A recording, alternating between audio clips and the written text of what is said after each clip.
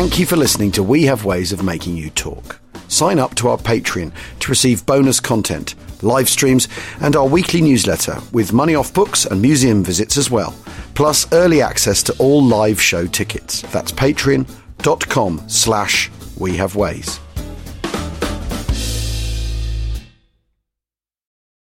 This episode is brought to you by Visit Williamsburg. In Williamsburg, Virginia, there's never too much of a good thing. Whether you're a foodie, a golfer, a history buff, a shopaholic, an outdoor enthusiast, or a thrill seeker, you'll find what you came for here and more. So ask yourself, what is it you want? Discover Williamsburg and plan your trip at visitwilliamsburg.com.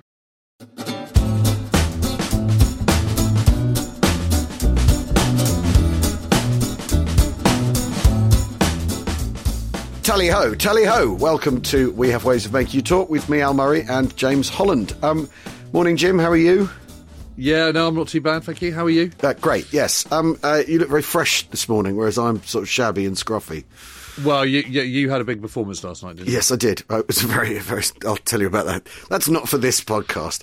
We are joined today by a special guest who has a fascinating story to tell. So, Jim, take us to our guest, please. Well, we've got a very special guest, an unusual one. We've got motor racing guru, journalist, former Top Gear presenter, Tiff Needell. But he's got fantastic aviation heritage, it has to be said. Yes, a little secret in my background, yeah, that I think anybody knows about, really, that, my great-uncle was Sir Richard Fairey. So I've got very much links with, sinking the Bismarck and breaking the world speed record with my Fairey heritage, which very few people know about. I wanted to do a documentary about it, to bring Fairey to the foreground. How have you... I mean, were I the great-nephew of Sir Richard Fairey, everyone would have known this a long time ago. I mean, that's not the kind of light I'd hide under a bushel. How come you've contained this? Well, I only wanted to be a racing driver, and I dedicated my entire life to crawling up the ladder to sort of Grand Prix grid in 1980 and then race at Le Mans. I was obsessed with four wheels, I just had this background that was always there. And as you get older, and then you find out that Sir Richard Fairey's home is now about 10 miles from where I live, which is sort of accidentally this great Bossington house. And then you sort of meet the granddaughter who lives there still. And I sort of, began to go back and think much more about my Fairey heritage. I'm as big, I'm a Spitfire, read every Spitfire book, and, kids born in the early 50s, we grew up on war comics and, those wonderful little small 1 shilling books. But it's sort of a funny life when you grew up in the 50s and 60s, so reading about all these things. So I've always loved the Spitfire pilot. I always think racing drivers all would have been Spitfire pilots. And I've read when I was at school, I don't know whether a really old book, it was Tiger Squadron by Ira Taffy Jones. It's wonderful, because he flew in both the First World War and the Second World War. This is one of the earliest sort of pilot books I read. Because he's got diaries of the First World War, which there aren't many pilots that wrote them. And it was a fascinating insight into, especially First World War, when, no parachutes and stuff. And then I read some novel by some very young journalist. It was called Burning Blue. I don't know what it was, but it was quite a good book, actually, about a Spitfire. James's. What about your earliest book, was it, James? Well, it wasn't actually, strictly speaking, my first novel. Because in a former life, and I keep this very, very quiet, I wrote 2 chick lit novels, which were truly dreadful. But I've realised that my future didn't lie in writing chick lit. So then I'd had this Damascene moment of seeing the Spitfire, and I suddenly thought, that's the answer. I need to write a novel with her. But I'm very flattered that you've read it, Tiff. You must be one of about 15 people that has. This would be a very different podcast if you were a chick lit author still, Jim. I mean, what will we be talking about now? The plot twist with the waiter. Anyway, sorry. I was just looking at my little row of Spitfire books. I was quite surprised when I found it, because I was about to talk to you about, reading Wellhams and Hillary's and all those other famous, but there it was, sitting there, Burning Blue. But also, I always think growing up in the 50s and yes, you've got the legacy of the First World War and Cecil Lewis and Biggles and all the rest of it, and Spitfire pilots from the Second World War. But also you've got this extraordinary period where on the ground Britain is looking a little bit drab, but in the air you've got these incredible streaks of silver and, impossible shaped aircraft sort of hurtling across the sky at sort of, astonishing speeds. And of course, the fastest of them all is the Fairey Delta II, which must be a rival for one of the most beautiful aircraft ever produced. I mean, it's a thing of wonder, and it's what breaks Fairey as well. I mean, every time I think about it, it makes me want to weep and rage with frustration at the same time. When he passed away, the year they took that record, it was very sad that he died that same year as they set that new record at 1,132 miles an hour. It was amazing that Britain held the air. So whenever he talks about that American bloke chucked someone who broke the sound barrier for the first time, but Chuck Yeager. But nobody seems to talk so much about this great British designer, inventor. I mean, it was amazing. I mean, he was virtually going bust at that time because he wasn't popular with the government. He was very much a maverick. He made Fairey gyrodynes. What was that thing? There was a helicopter, the vertical takeoff thing with rockets on the end. I mean, if you've seen on the YouTube channels, the noise of the thing was a frightening thing. But he never got money up front for the government. He sort of didn't work well with them at all. And he actually owned about a third of Heathrow Airport before the Second World War, and it was taken off him by the government, compulsory purchase. And they didn't pay him. I think they eventually paid the company after he died. So he was so financially, he was almost bust when he died because he didn't have the support of the government people. But Tiff, he constantly had trouble, didn't he? Because even when he was doing the Fairey Delta II, they said, "Oh no, you can't test it over here because it's too noisy." So he then went to southern France. I'm sort of slightly riffing here, but because it's a long time ago that I looked into this. But he went to southern France and kind of used the Dassault kind of facilities. And of course, the Mirage came out not long after, looking not at all dissimilar to the Fairey Delta II. It was one of the greatest fast jets of the modern era. Yeah. So Concorde wings, the Delta shape follows on from all of that design future stuff. But it was really, and the nose, of course. It was probably the Fairey Swordfish is the sort of the soft spot for me in the Fairey story. The fact that it crippled the Bismarck. I mean, I always think my family, crippled the Bismarck and and sunk the Italian fleet. At Toronto. I mean, to sit in those, string bags, they were called, to get off the deck of a aircraft carrier in those days, for starters, foul weather, take it off, and then flying into a hail of bullets with your torpedoes slung underneath them. They're tremendously heroic, pilots of those, which don't have the glory of a Spitfire pilot. They're an anomaly, aren't they, in a way, because they're a biplane in an era where biplanes have sort of been kicked into touch a little bit, and yet they still do play this incredible role. I mean, on two really, really significant actions, both the Bismarck and the attack on the Italian fleet at Taranto in November 1940. But they're laying mines in Tripoli harbour from Malta and Benghazi and so on. So they're playing a really, really important part, despite the fact that they look as though they're from a completely different earlier era. I mean, have you ever seen? You must have seen one fly. Well, yes, I've been down to the museum and seen them fly as well. Because in my research for trying to sort of get a documentary going, I've spoken to the Fleet Air Museum, and they've given me idea that I could go in the cockpit and fly and open my history of Fairey. I'd be too scared to talk. I'd probably be shivering with fear.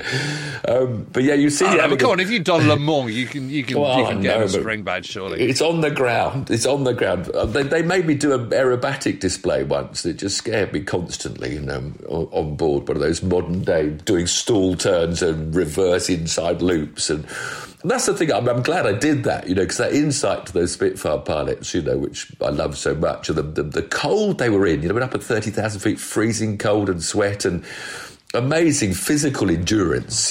Wasn't just shooting people. It was the physical side of those fighter pilots in the Second World War often gets forgotten. It's funny enough because in a way, also my interest in Spitfires, because Goodwood Revival meeting, of course, which I done I've done all 25 years now, raced in every one. And of course that brought the Spitfire. Ray Hanno, I was there when he drove down the start-finish straight, below the top of the pits.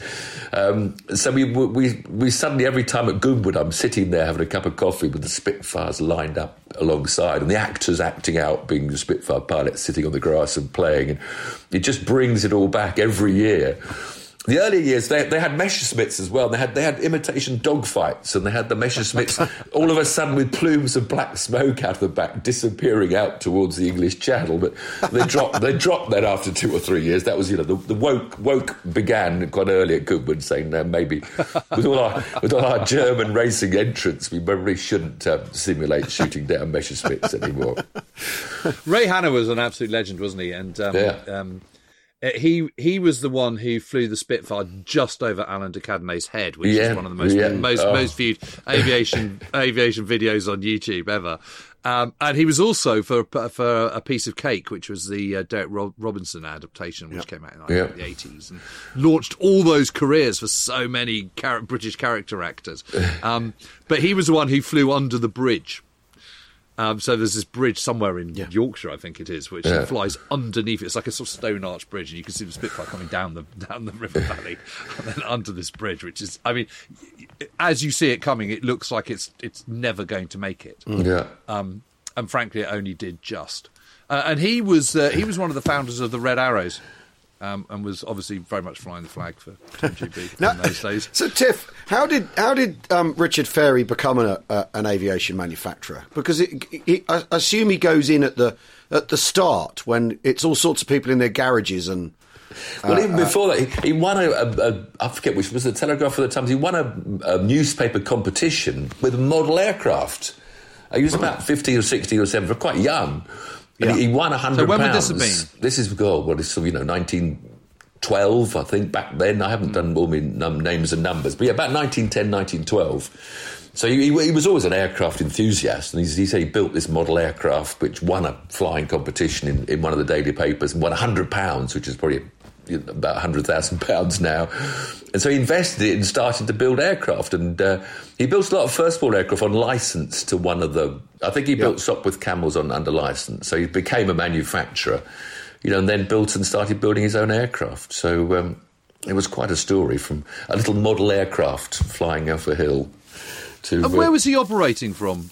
Well, Hendon was his main base. He built his... which then he got the Heathrow Airport land when his airport was there, so he was basically south West London all the time. And did he have a bit of money? I mean, I don't think so. No, there was no real family money, and none came my way afterwards either, unfortunately. Because, of course, not after the Fairey Delta too. Yeah, my grandmother was, Sir Richard's sister, and no money ever went to women. He was he was a very me man. He didn't suffer any of his family gladly at all, I don't think. He was quite a hard man to work for and live with. But, he also, he lived this amazing sort of life of the 50s, with the amazing J-class yachts at Cowes, huge. He loved his sailing and fly fishing. So he was the country gentry, this amazing house, Bossington House, down on the River Test with the famous, trout fishing. So, and he lived a life, with all the royals. And it was quite, he was 6'6" tall, big man as well. So he was a huge character.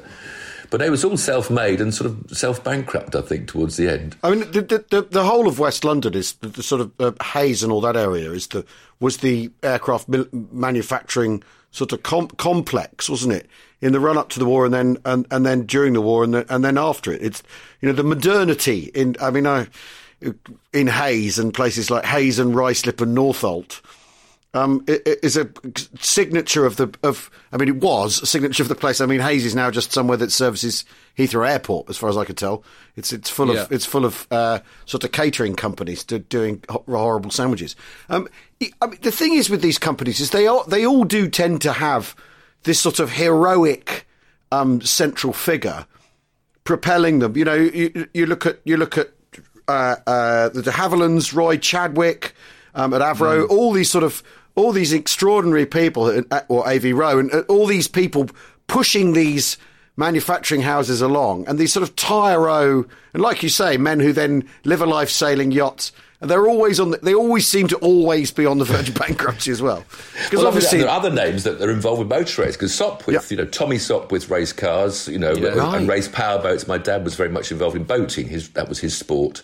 Right. So we actually designed a boat for Tommy Sopwith, and I passengered him a little test trial. I went out on the English Channel in his race. He lived to about sort of 120, didn't he? I mean, the Sopwiths, and then the Verdon Rows, Bobby Verdon Rowe I raced with. So again, quite a few of those aeronautical pioneers, their sons sort of merged into motorsport. So we had Bobby Verdon Rowe and Tommy Sopwith, and as you say, they were all sort of pioneering characters, and great days when they could do that. A single person could create a company. Yeah, absolutely. I mean, Tommy Sopwith is interesting because after the war, so they've been producing all these Sopwith biplanes and triplanes indeed during the First World War, and monoplanes for that matter.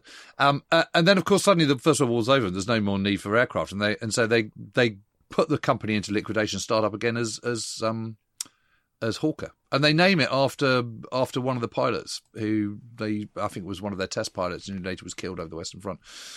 I think called Hawker, and that's why they name it.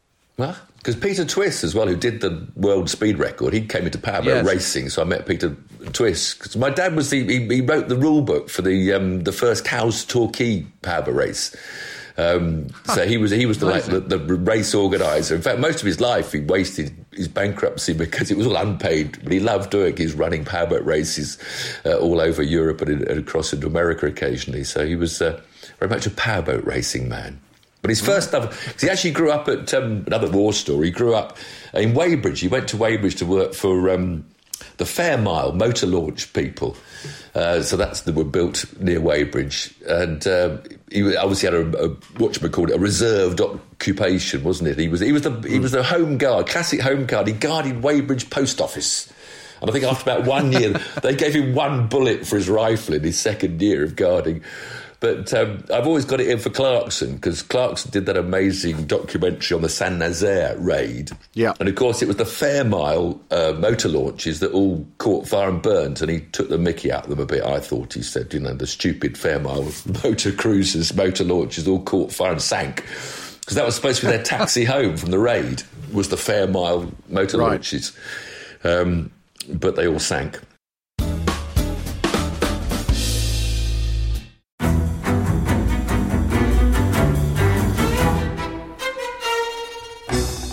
I'm Anthony Scaramucci, former White House Director of Communications and Wall Street financier. And I'm Katty Kay, US Special Correspondent for BBC Studios. I've been covering American politics for almost 3 decades. Welcome to The Rest is Politics US, brought to you by Goalhanger.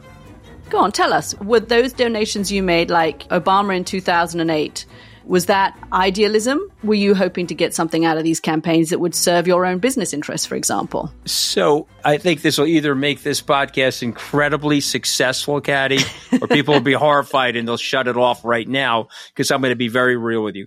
The Obama donation, I had gone to law school with President Obama. We were not classmates. I was a few years ahead of him. It was 2007. He was then Senator Obama.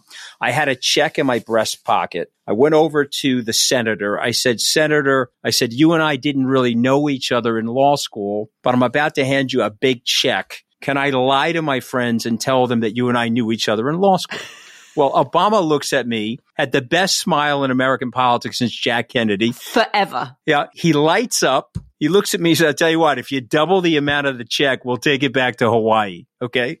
And I looked at him. I said, you're done. I had another check in my pocket. I ripped it up. I doubled the amount of the check. And I'm going to tell you right now, I've been to more White House Christmas parties during the Obama administration than the Trump administration. In this pivotal year for the United States, democracy and world affairs, Britain's biggest podcast, The Rest is Politics, is launching stateside. Uncovering secrets from inside the Biden and Trump inner circles and how they shape the world's most important economy, but also the global economy too. New episodes are released every Friday morning. Just search The Rest is Politics US wherever you get your podcasts.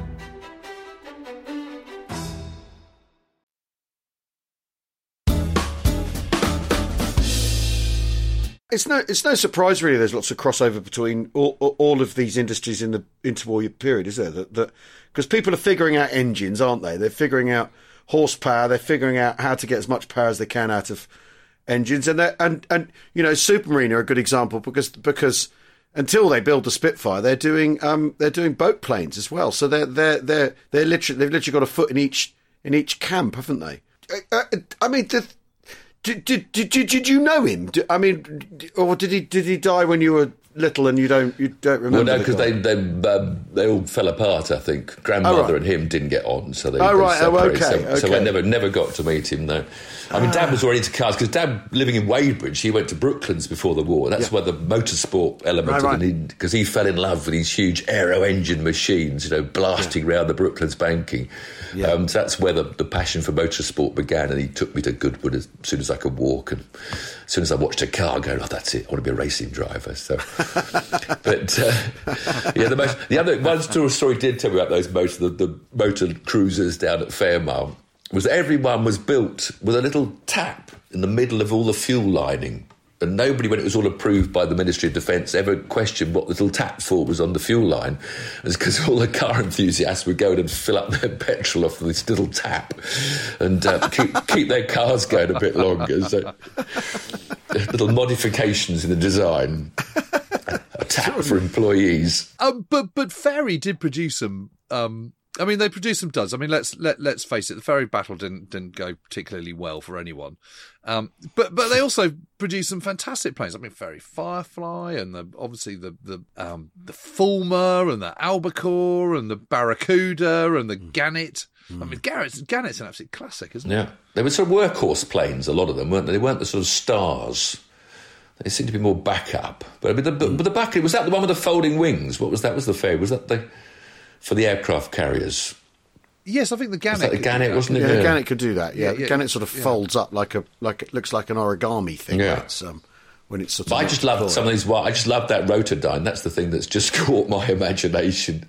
Yeah. This thing with rockets on the end of his helicopter. It was a vertical takeoff, commuter helicopter with about 30-seater, I think, wasn't it? This was in the 50s or something.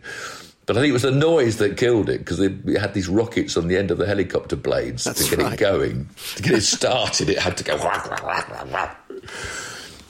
But yes, innovation. I've always had a massive spot for the Firefly, and actually, John Romaine, who's up at Duxford, has the classic restoration company. He's aircraft restoration company.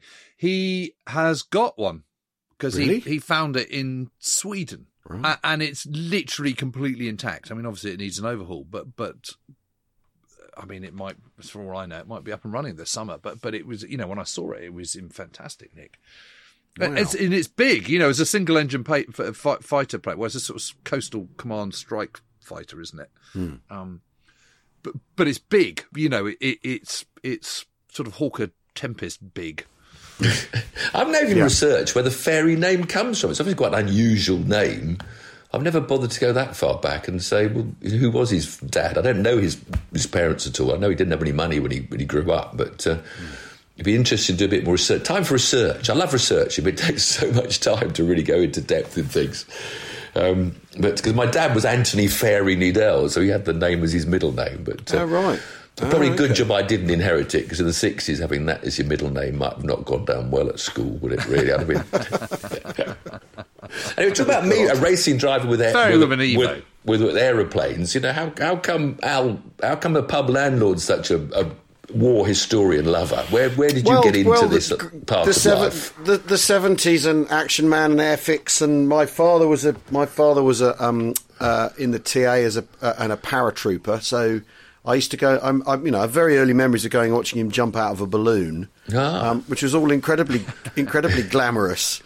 I remember him yelling at me not to pick up his reserve chute by its red handle when I must have been 4 or 5 years old, because obviously they've got a great big press spring in them. I'd have been thrown across Salisbury Plain by the bloody thing. But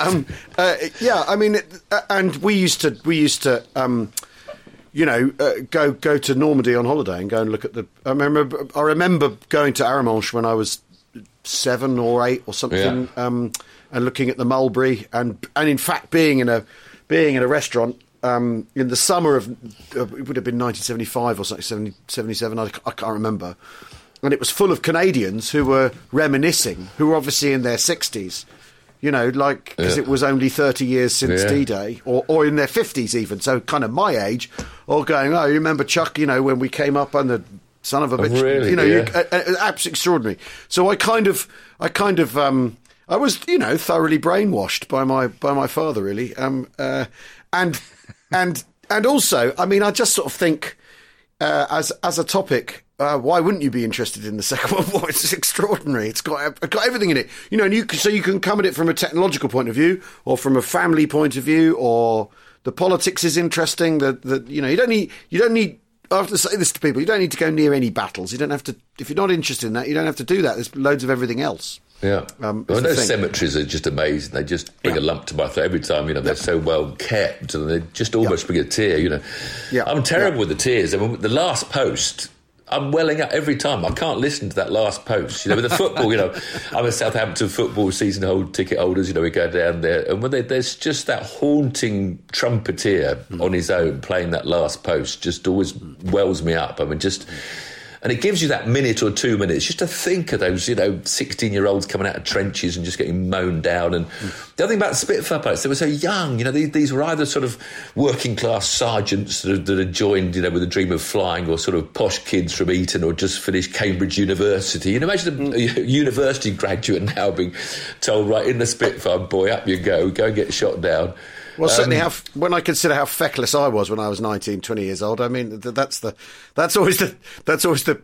What would I have done? What have I been like? I mean, the interesting thing though is I think a lot of those Spitfire pilots are pretty feckless too. I mean, they pretty much acted their age. I mean, they were getting absolutely tanked every single night.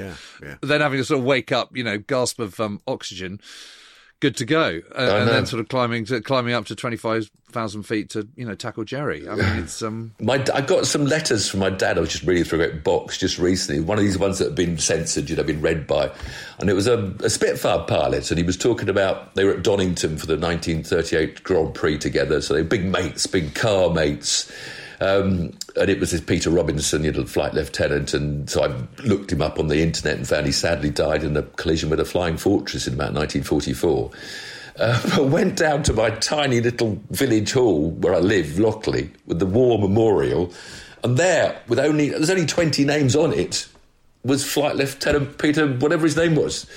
Gosh. And it was so spooky. Amazing. In my tiny village lived, the man that was a friend of my father's that was a Spitfire pilot during the Second World War. I've tried to find any local because I've got this letter. I'd almost like to give it to, one of his relatives, but sadly there doesn't seem to be anybody that knows that family here. I mean, it's funny how, so many things suddenly sort of come up around you that you hadn't expected in life. No, absolutely. I think all the Fairey archives are, obviously, it got gobbled up, didn't it? Gobbled up and forcibly closed down. 1958, I think it was, or 57. It was at Duncan Sands and the notorious white paper. And Duncan Sands had been he'd been an artillery anti-aircraft man in the Second World War and was very firmly on the ground rather than in the air. Yeah. But I think it got all sort of morphed into what eventually became BAE, and all the archives are in this incredible original hangar that I think was first built in 1909 or 1911 or something, which is the far end of Farnborough. Which used to be the Royal RAE headquarters. So, before Boscombe Down, that was the kind of sort of the numero uno test place. And obviously still an incredibly important airfield. But anyway, they've got this black hangar at the far end of Farnborough. And in there is now all the archives of BAE, which includes, de Havilland, Fairey, Hawker, pretty much the whole works. And they've got all these models of planes and folders and files and photographs and blueprints, and it's absolutely extraordinary. So if you ever get your documentary off the ground, that's another place. You absolutely need to get your ass over there. We've been to the Fleet Air Arm Museum. We have got a lot of stuff already. My director, producer, and he's trying to look and get backing for it. But there is so much around to find. The other way is I was a trustee of Brooklands Museum. You talk about amazing places with archives. Yes. I was very proud. My dad would have been over the moon to think his son, he passed away a long time ago, but a trustee of Brooklands Museum. Yes. And that's a wonderful place where, again, motorsport and aviation, merged together. And, well, you've got Barnes Wallis's office there, and it's got his desk and everything else. If people haven't been to the Brooklands Museum, it's worth 2 days almost to go around there. I mean, at least 2. It's just an amazing place to wander around with all that provenance, and there's just history's hanging in the air wherever you look and go. Because, it was the first flight. Whatever the first British flight was, it was supposedly, it's a bit dubious as in whether he actually flew or not. Was that A.V. Rowe that sort of took off for about 10 feet and landed again at Brooklands, I think? You may be right. I mean, and it's interesting because Barnes Wallis' daughter married one of the Rows. Ah. Really? I'll speak to Bobby about that then. That's all quite tight. Yeah. That's all quite tight, isn't it? Yeah. So when I was on there was the Barnes Wallis Trust. I used to be a trustee of that, and we used to have meetings occasionally in Barnes Wallis's old office. But there is an incredible crossover, isn't there, between those who love motorsports, but also those who love the old warbirds and everything. I'm sort of thinking of sort of characters like, well, you mentioned Ray Hanna earlier on. I'm thinking about Rob's Lampo as well. He's got he's got a sort of garage full of amazing cars and used to race and muck around with them, didn't he? But has also got the most original Messerschmitt 109 in the world. So, But then you think about, Graham Hill and Carlos Pache, a couple of, crashed in light aircraft, and a lot of light aircraft crashes seem to happen when... Was it David Coulthard had terrible with a private jet, didn't he? He went in and they walked out the front of it, didn't they? But both the pilot's crew were killed. Tiff, good luck with looking further into Richard Fairey. I mean, it's an amazing heritage to have, and I hope you do go up in a string bag. I saw footage of someone flying in it this week, and I thought, I'd love to do that. Even for the scares, I'd love to do that. Oh, I would too, but as long as it's 2,000 feet and it's not at night, and there's no cutting of engines involved, and it's summertime. Exactly. Yes, nice and warm. I'm a fair weather string bag man. Excellent. Well, thanks. It's been a pleasure. It's been a pleasure to join you. Thank you very much. It's been our pleasure as well, Tiff. Well, thank you ever so much. Fantastic. Thanks everyone for listening. We'll see you again soon. Cheerio. Cheerio. Cheers.